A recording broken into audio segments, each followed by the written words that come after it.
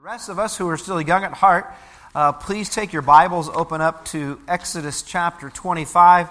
Now, if you did not receive an outline, please raise your hand and Ephraim will get that outline to you. There is a fill-in-the-blank outline for you today. That way I know I can keep you awake. All right.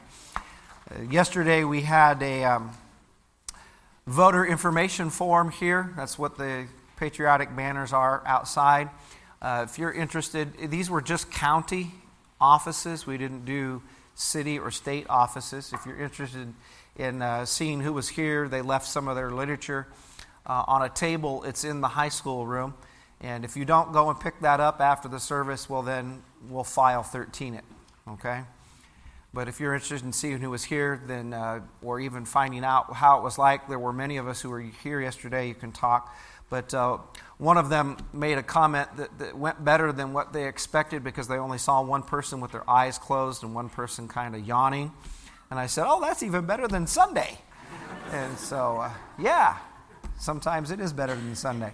But that outline should keep you awake. Now, if you haven't been here, we are going through a series on the tabernacle. The tabernacle is in the Old Testament. It is a building that God asked the people of Israel to build as a meeting place where he could come from heaven and go into this building in the Ark of the Covenant and there meet with the people of Israel. And there were different rooms in this building, and there were different pieces of furniture in this building. So we've been going through the book of Exodus. We've been talking about the different pieces of furniture. We've talked about the purpose of the building being a meeting place where we as human beings can have fellowship with God. We look then at how the New Testament looked back upon that building, and what it says was that building in the Old Testament was actually projecting forward, and it was anticipating better things. In the Old Testament, the things that we're learning about were like shadows. They weren't the real thing. It was just a shadow. So a shadow implies substance. There's something of reality behind it. So each one of these pieces of furniture is just a shadow of a greater substance. And we know that Jesus is typified in many of these pieces of furniture, and so also is the fellowship of the believer with Jesus. So I'm going to show you some pictures. Now the series is this. It's entitled The Tabernacle, that I may dwell with them. The word dwell means to live with.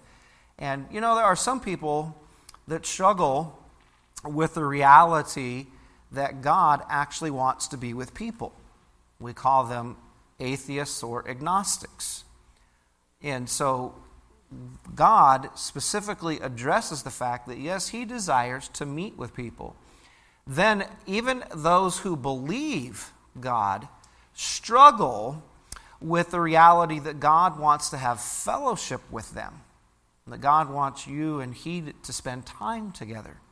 And so we get all distracted and we live every day just in the rat race of life, and we forget to pause and to spend time in God's presence. God wants to dwell with you, wants to live with you. So this is what it may have looked like from the outside. There was an outer court of curtains around it to separate the building from the people because it was a holy place. All right, it was a place of worship. And then you entered into that tabernacle by degrees or stages. If you weren't a priest, then you didn't go much further than the outer gate. Only the priest could go in. And so then, do you see the building behind the altar that's on fire there? That's the tabernacle building proper, and that building has 2 rooms. Into the first room, the regular priests could go.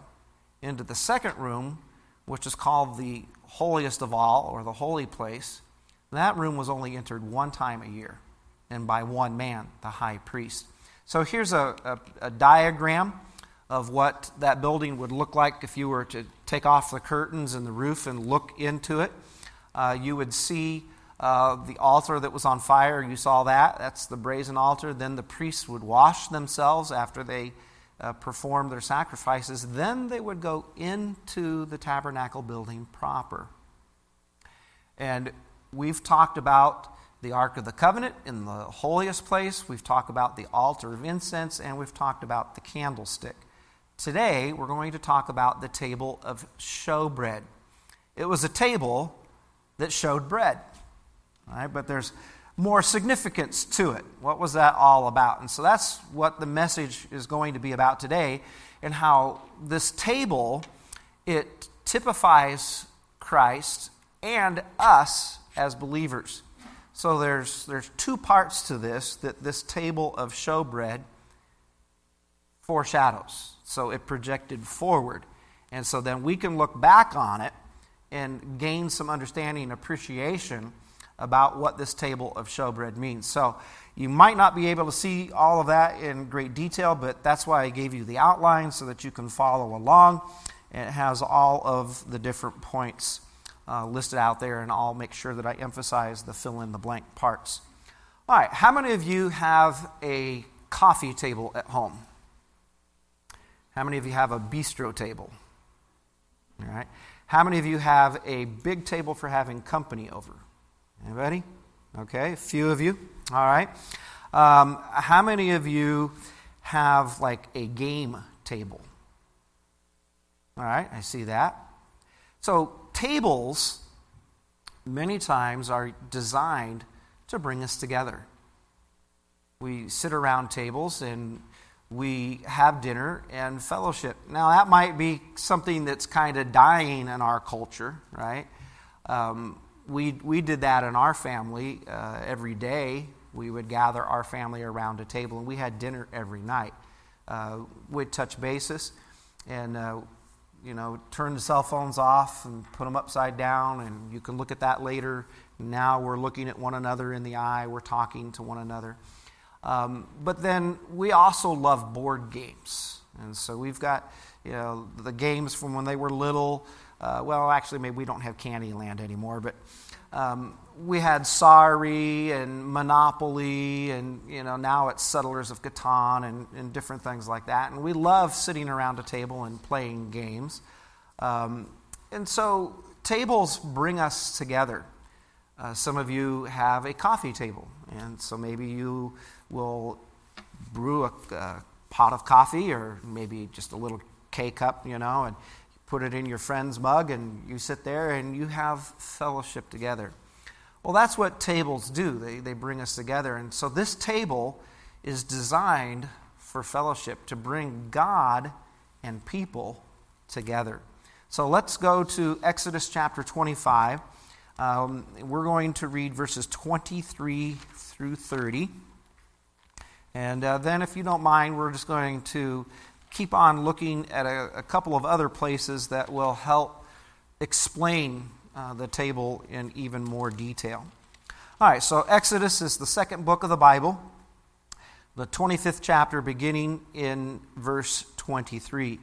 Thou shalt also make a what? A table of acacia wood. 2 cubits shall be its length thereof. Now, a cubit is, in our measurements, about 18 inches. So 2 cubits would be how long? About 36 inches. Okay.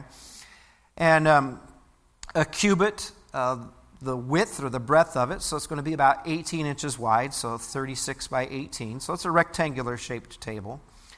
Let's see, where did I leave off? Okay, and a cubit and a half, the height thereof. So 24, 30 inches tall, something like that. And you shall overlay it with pure gold, and make thereunto a crown of gold around it. So this acacia wood was then overlaid with gold, and a crown was put around the edge of the table. All right, let's keep reading. And you shall make unto it a border, a handbreadth round about, and thou shalt make a golden crown to the border thereof round about. So a crown within a crown, but about the thickness of a hand apart from one another, right? Maybe 4 to 6 inches. Depends on how big your hands are. When I was a kid, there was a farmer in the church, and I dreaded shaking hands with him on Sunday. His name was Sam Olson. He was a huge Swede. And his hands, I mean, he would just stick it out, and you'd put your hand next to his, and you could feel your bones crushing, right? And so he'd kind of just go like that real quick, and everybody would go to the hospital later, you know. But no joke, the guy, I witnessed him do it. He could take a full-size apple between his fingers and cut it in half. I mean, he had power in those hands. And so his hand wasn't 4 inches wide. I mean, it was like a mega hand. It was like a bear paw, all right? And so, yeah, the average man's hand width apart. All right, let's keep on reading. Verse 26, and thou shalt make for it rings of gold, and shall put the rings around the 4 corners that are on the 4 feet thereof. And so on the legs of the table, they made these circular rings, and the rings were of gold, and they were going to slide the poles through so that it could be carried.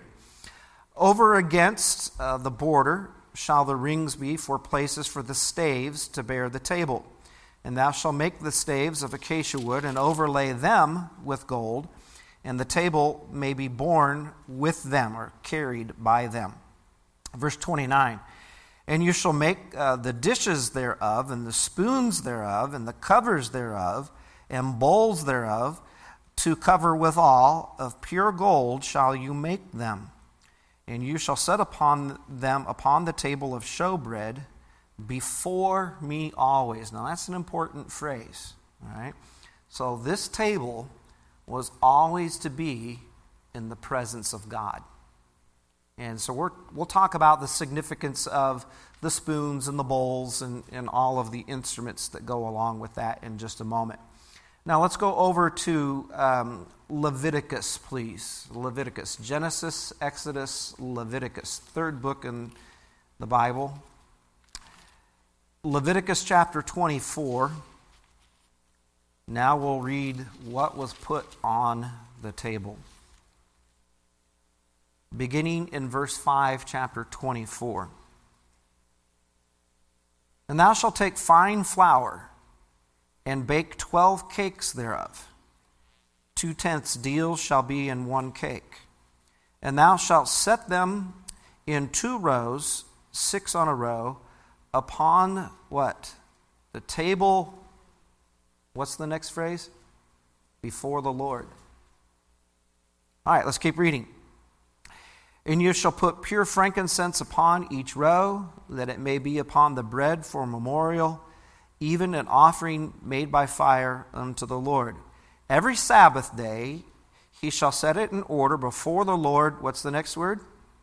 Continually, being taken from the children of Israel by an everlasting covenant. And it shall be Aaron's and his sons, and they shall eat it in the holy place, for it is most holy unto him, of the offerings of the Lord made by fire for a perpetual statute. So they made 12 loaves of bread, and they put them in 2 rows of 6. And then they sprinkled the bread with frankincense, which is a white, if you will, spice or seasoning, not really a seasoning. And it was to be before the Lord. And then once a week on the Sabbath day, the priest would come in with new loaves of bread, and they would change it out. And what the priests were able to do was then they were able to take the 12 loaves, and they were able to eat it inside the tabernacle. So there's more than one priest in here at this time. And so this was their portion or their right, you might say part of their wages for being priests. They could eat this special bread. And so it was something that priests could do. They could be in the presence of God inside the tabernacle, eating in front of his presence the bread. Now, in a few minutes, hopefully the Holy Spirit will help you as a light bulb will bing, and you'll say, oh, I get it. All right? So hang on. There's a practical side to this. So what was put on the table? Bread. And it was showbread, but the bread was not really to show to society, was it? The bread was just really seen by the priests and seen by one important person, God. Now, why 12 loaves? Anybody know? For the 12 tribes of Israel. All right? And we haven't talked about the high priest yet, but the high priest wore a special garment, and he had a breastplate, and he had 12 stones that was next to his heart. And so the people of God were near to his heart. Well, here, the people of God are symbolized in the loaves. In other words, God hasn't forgotten the people. They're represented by their priests. Now, if you'll take your Bibles for just a moment, put a ribbon here, put your bulletin here, and let's go to 1 Peter chapter 2.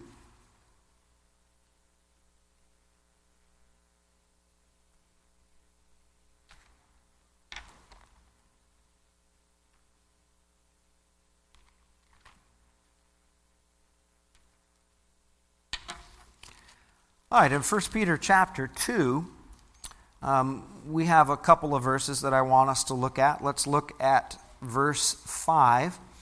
But you also, as lively stones, are being up a spiritual house and holy what? Priesthood. So this is New Testament. This is Peter talking to Christians in general. Peter is a general letter. Okay? And so we're a holy priesthood to offer up spiritual sacrifices acceptable to God in Jesus Christ. Now go down to verse 9. But you are a chosen generation, a what? Royal priesthood.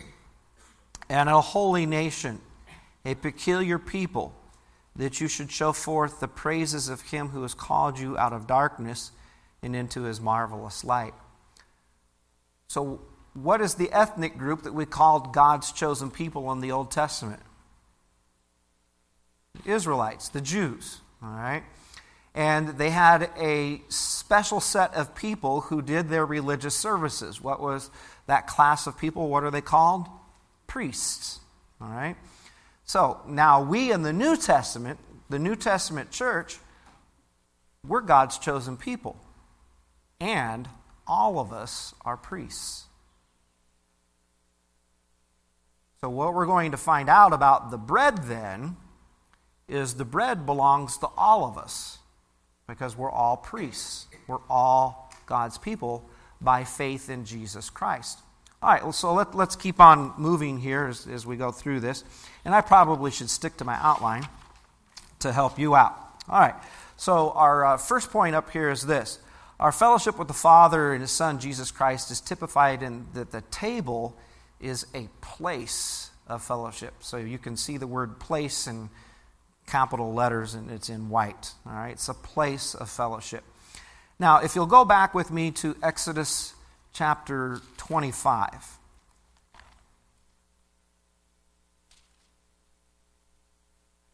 And we'll pick it up in verse 23 again.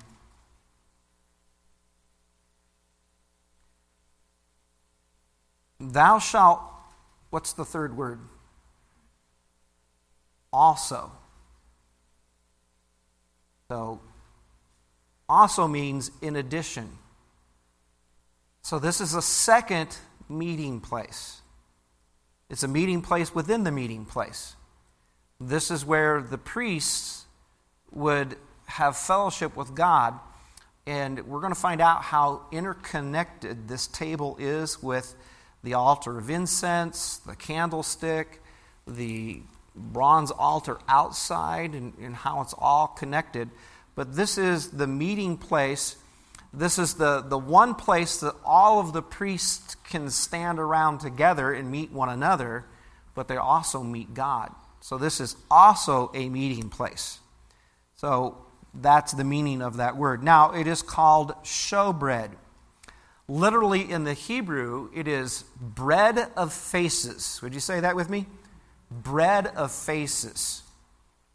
So you might imagine, if you have an imagination, each little loaf of bread having a smiley little face shining up before God, all right, as the children of Israel were represented in each loaf. But it wasn't necessarily their faces, is that so much as that they were in the presence of the face of God. All right? So the bread of faces, the priests and the people in the very presence or the face of God. Do you remember the blessing that God gave to Aaron to put upon the people? May the Lord make his what to shine upon you? His face. One of the things that they did not want to have happen in the Old Testament was for God to turn his face away from them. Now, how many of you have ever told your children when they were younger, look at me? Okay?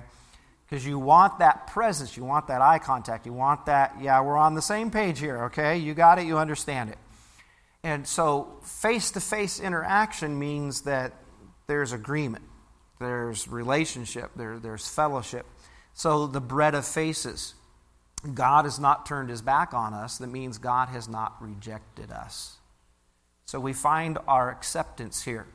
This is not bread for salvation. This is bread of relationship.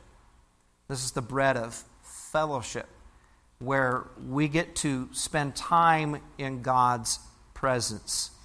And so, letter A, the language of the table, also showed it to be a place of fellowship. The language of the table, the word also, the word showbread. So that would be your first little subpoint there. The meaning is the next one, your next blank. The meaning of the table shows it to be a place of fellowship. And so what was the table of showbread to the children of Israel? Well, it was a place of fellowship, and it is a place of fellowship even to us. All right, so let's go through some Old Testament passages, and let's look at this. Let's go to 2 Samuel. So you're going to have to go a little bit further into the Old Testament. 2 Samuel chapter 9.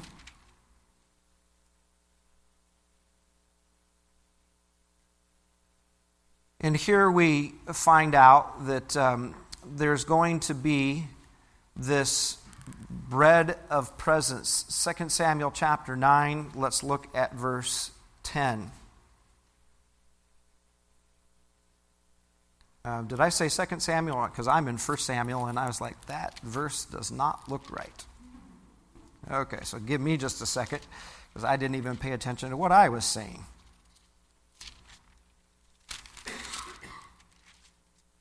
All right, 2 Samuel chapter 9. Look with me at verse 6. Now, when Mephibosheth, all right, the son of Jonathan, the son of Saul, was come unto David, he fell on his face and did reverence. And David said, Mephibosheth? Wow, David's got a good tongue. Okay? And he answered, Behold thy servant. Now let's go down to verse 10. Thou therefore and thy sons and thy servants shall till the land for him, and thou shalt bring into him the fruits, that thy master's son may have food to eat. But Mephibosheth, thy mother's son, shall eat bread always, where? At my table. Now, Ziba had 15 sons and 20 servants. All right, so let me just make this really quick. King Saul lost his kingship because of just disobedience to the Lord, and just hardened his heart against God and God's Spirit. He had a son. That son was Jonathan. King David and Saul's son Jonathan were best of buds. All right? They were BFF, best friends forever. And when Jonathan died, David lamented. And he asked around. He said, are there any descendants of Jonathan that are still alive? I would like to show honor to my friend Jonathan by taking care of his descendants. Well, there was this one child. Mephibosheth, that I can't even say it right. All right. And he's lame. And Jonathan had this son, and David finds him, and David wants to honor that friendship that he had with Jonathan, his father. And so he says to Jonathan's son, I want you to live in the palace. I want you to come to my table every day. I want you in my presence. Having you will remind me of your dad. And I want you to know that I'm honoring that covenant that I made with your father, that I would love his descendants. We would love one another's families. And so here, Jonathan's son has the benefit of the presence of the king, has the fellowship of the king. That's what a table is about. Now, let's go over to Psalm 23, the shepherd's psalm, as we memorize that this year. Some of you might remember this, but verse 5.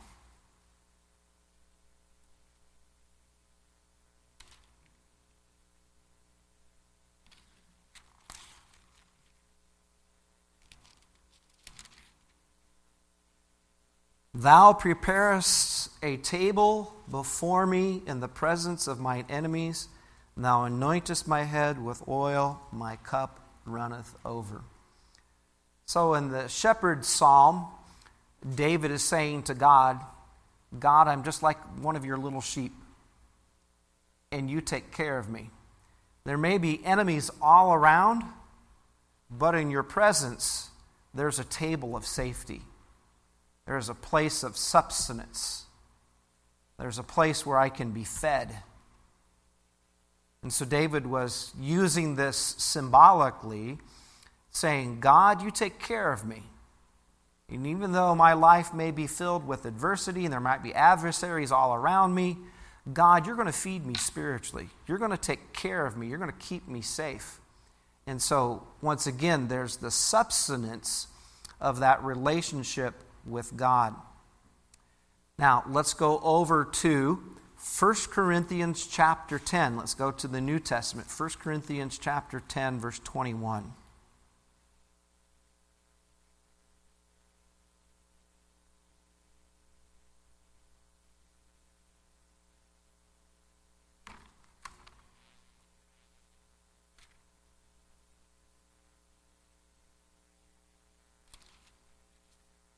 First Corinthians chapter 10, verse 21. Ye cannot drink the cup of the Lord and the cup of devils. Ye cannot be partakers of the Lord's table and the table of devils. All right. So, could a little lamb be out eating with the wolves? No. All right. It needed the protection of the shepherd. One of the believers, his name was John, he was exhorting his children, and he put it this way to them. He said, you can't have 1 foot on the world's path and 1 foot on God's path. All right? You're divided. All right? You got to have that feet on that straight and narrow path. And so you can't be eating from the things of the world and trying to fill your soul with just, spiritual things that don't satisfy. You can't be doing that at the same time that you're supposed to be in fellowship with God. So the Lord's table is not that way. Now let's go over to Luke chapter 22.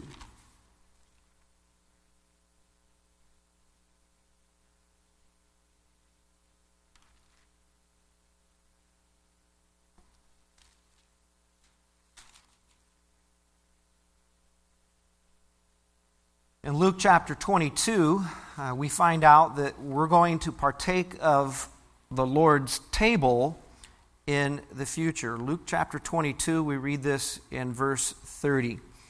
That ye may eat and drink at what? My table, when? In my kingdom, and sit on thrones judging the 12 tribes of Israel. So we will be included in the kingdom of Jesus. will be invited to sit around the king's table. We'll be in fellowship with him. We'll be in his presence. And we're going to find out that there's more to it than just the table as this message goes on. So what was on the table? Well, it was bread. And they came and they partook of that bread, but that bread then has more to it than that. But let's look here at the third point under our third subpoint under our first point.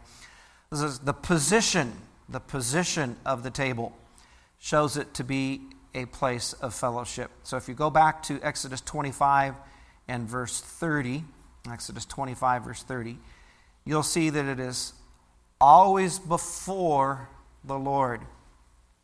In Leviticus 24 verses 5 through 9, we read this phrase, before me continually. So, yes, it did have a physical position inside the tabernacle. It was on the north wall, opposite of the candlestick on the south wall. That's not the position we're talking about. The position that we're talking about was that it was always in the presence of God. This was a place of fellowship, a place of meeting. And so even when the table was moving, they were still in the presence of God because it had the rings on it. Remember, and the poles that slid through the rings?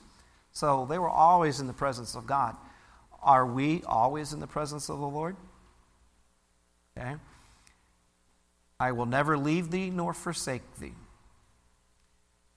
In the Great Commission, lo, I am with you always. We're always in the presence of the Lord. Now, the fact that the bread was always before God shows the acceptableness of this. All right? Remember, was this for the average Israelite to walk into the tabernacle and eat this bread? No. There was one time in Jewish history where a common Israelite was able to have the priestly bread. Do you remember who that was? It was David. All right? And that's the only exception that ever took place. Otherwise, this bread was reserved for just the priests. And it showed that it was continually renewed and continually in the presence of God shows that it was accepted. Do you know where you find your acceptance and why you have an eternal relationship with God? Because of Jesus Christ. This is my beloved Son in whom I am well pleased. Colossians 3:3. And you died, and your life is hidden in Christ with God. You have acceptance with God all of the time because of Christ. When you believe on Christ as your Savior, He comes into your life. He takes up residence. He indwells you. He's always with you. So you're always accepted. So this is for the believer priest. This is why we believe in the security of the believer. That when we repent and put our faith in Jesus, we're secure. Because Christ has made us acceptable and we're always in the presence of the Lord. Now, let's begin to transition here at this point, and let's look at the significance of the bread. So, it was bread that was always continually made before the presence of the Lord. Let's go over to the Gospel of John chapter 6.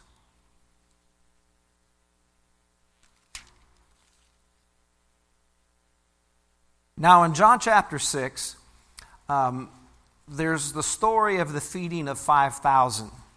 There's this little boy who has 5 loaves of bread and he has 2 little fish. And the people have been following Jesus. They're super excited about this man because he's healing people. And this large crowd begins to come. Now, 5,000 men is just like saying 5,000 households. It could be much larger than that if you counted the women and the children. And so Jesus tests the disciples about their understanding of who He is. And He says to them, hey guys, it's about time to eat. Where are we going to get enough bread for all of these people? And so they were kind of curious. Then he says, well, even if we had this money, there's not time to buy all of that and to run into town and get all that kind of bread.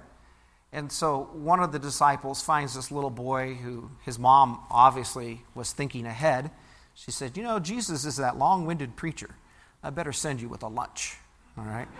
And so she sends him with the 5 loaves and the 2 fishes, and Jesus then takes those and he multiplies them. And there's so much left over that there's leftovers. I was telling the junior high students this week, how many of you eat leftovers? They all raised their hand begrudgingly. I won't say it, but one little boy said, I love leftovers. It's better the second time around. It's like, right on. All right.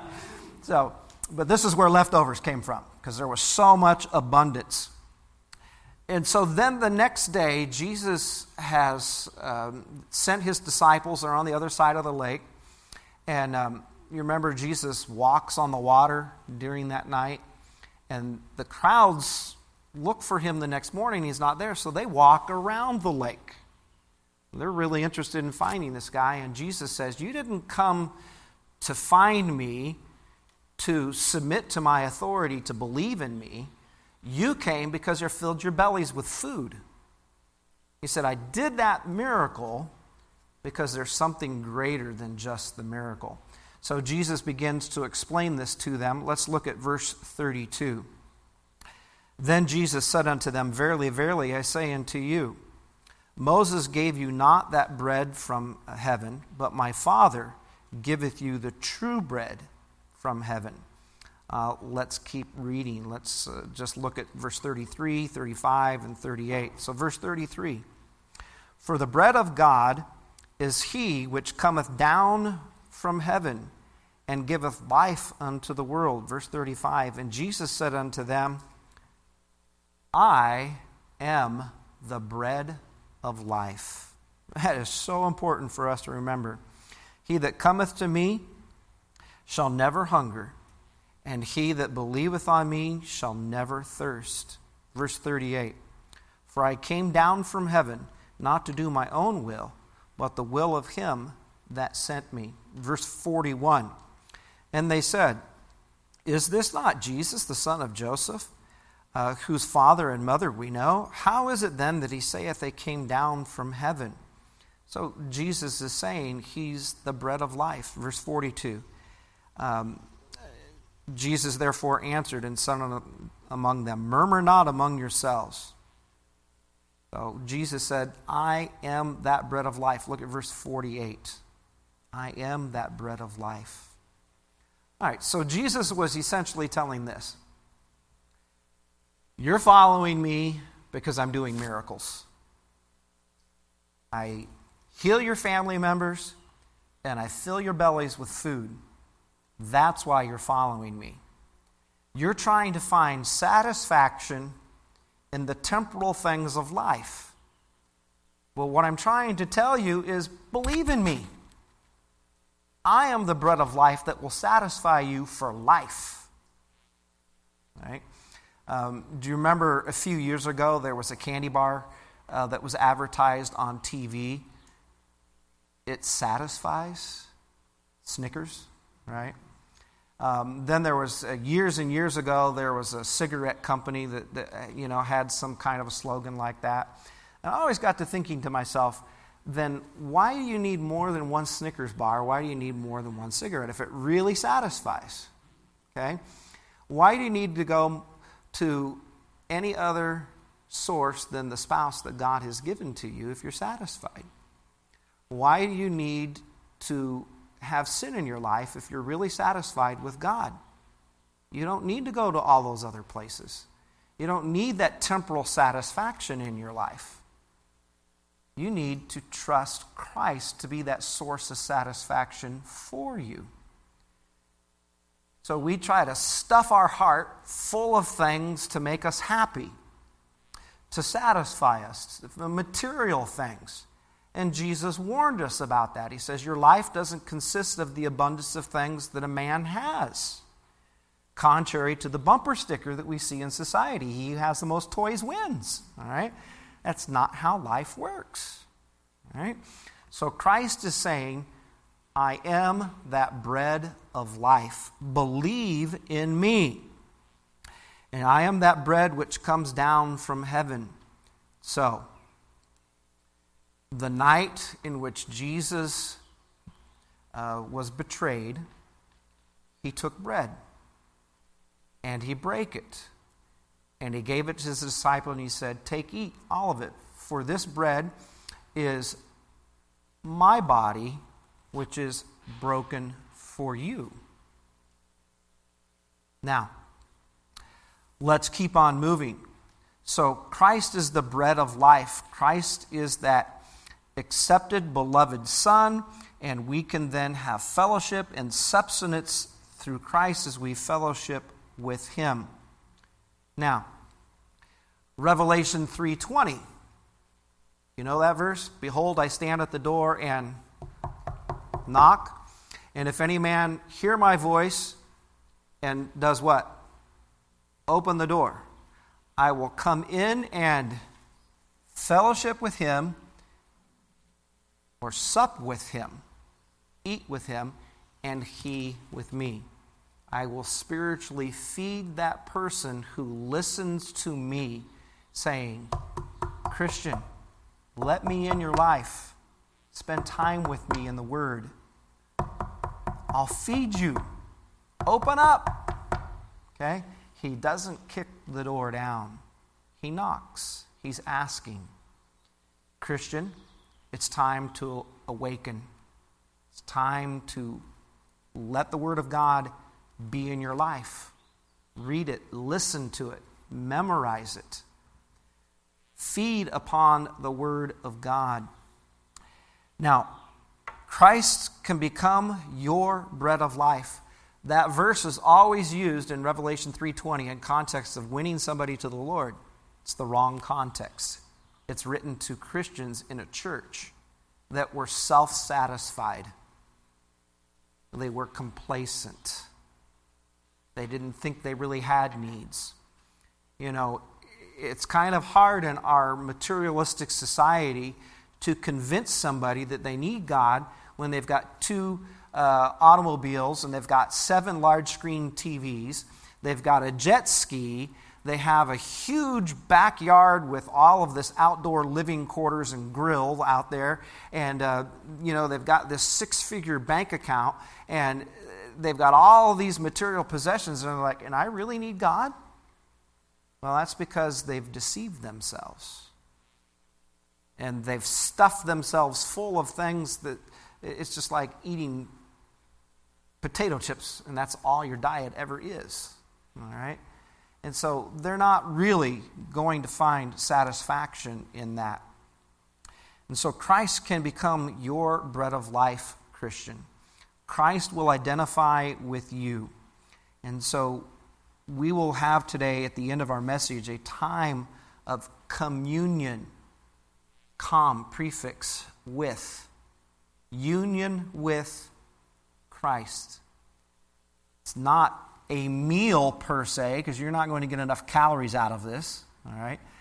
It's your spirit that is being fed as you focus upon what Christ did for you. And that based upon what He did for you, you have fellowship with Him. So the table, just also as the mercy seat, became the basis of fellowship. And so the bread is that substance of our fellowship. Christ is that substance. So let's move on to our second point. And our fellowship was with the Father and His Son, Jesus Christ, is typified on the bread of the table. It is the substance of fellowship. And so this became known as the table of bread. You could never separate the two. If there was bread, there was the table. If there was a table, there was bread. And so it's the table of showbread. And so its contents gave the table its name. It's known in Numbers 4:9 as the table of bread. All right, so let's look here at our second point. The contents of the table then show it to be the substance. Now, the substance of the priestly fellowship only. And so we are priests. This is for us. The contents are also the substance of our fellowship with Christ. Now, remember there was something that we read earlier about the spoons and the bowls and all of that was supposed to be on the table? Do you know what was placed or sprinkled upon the top of the showbread? Do you remember? Frankincense. What was offered on the altar of incense? Frankincense. Do you know what was taken from the table of showbread? Well, that was taken from the table of showbread to the altar of incense. Do you know that what was offered outside at the bronze altar, the drink offerings, they came in to the tabernacle, into the presence of the table, and were poured out before the Lord. And you know what the New Testament says about Jesus when he died? It says he poured out his soul unto death. These are all interconnected. Our fellowship with God is based upon our relationship with God. But this is our fellowship. And so all of these things, these instruments that were on the table, they all belong together. So let's go over to Numbers chapter 28 for just a moment. Numbers chapter 28. So fourth book in the Old Testament.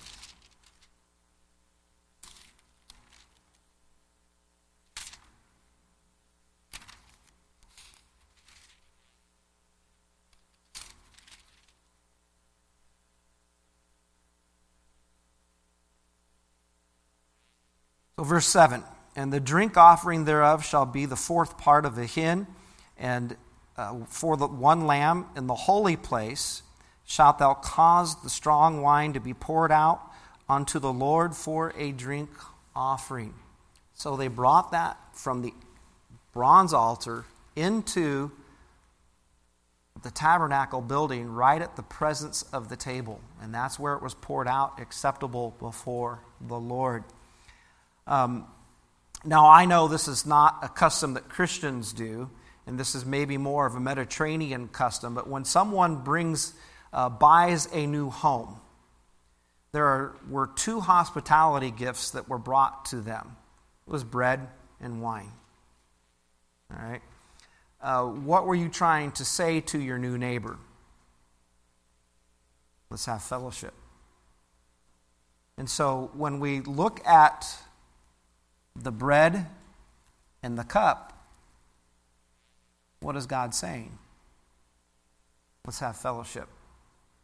Let's spend time together. Let's have spiritual intimacy with one another. You can pour your life out before me as I poured my life out for you. Do you cry to the Lord? Do you express your fears? Do you cry out your hurts? Your needs? Do you really believe that He's listening to you? And so identify with Christ as that bread of life. Partake of Him. He is that bread of life. And so the contents of the table show us that is the substance of fellowship. So these are wonderful truths. So I have a question for you, Christian. Are you in fellowship with the bread of life? Now, it's not just Sunday morning, and it's not just a time of communion. But are you with Him Monday, Tuesday, Wednesday, Thursday, Friday, and Saturday? I'm not trying to make you feel guilty here. I'm trying to let you know, if you're not, you're missing a blessing. Okay? Think about how advantageous spiritually life is for you over previous generations.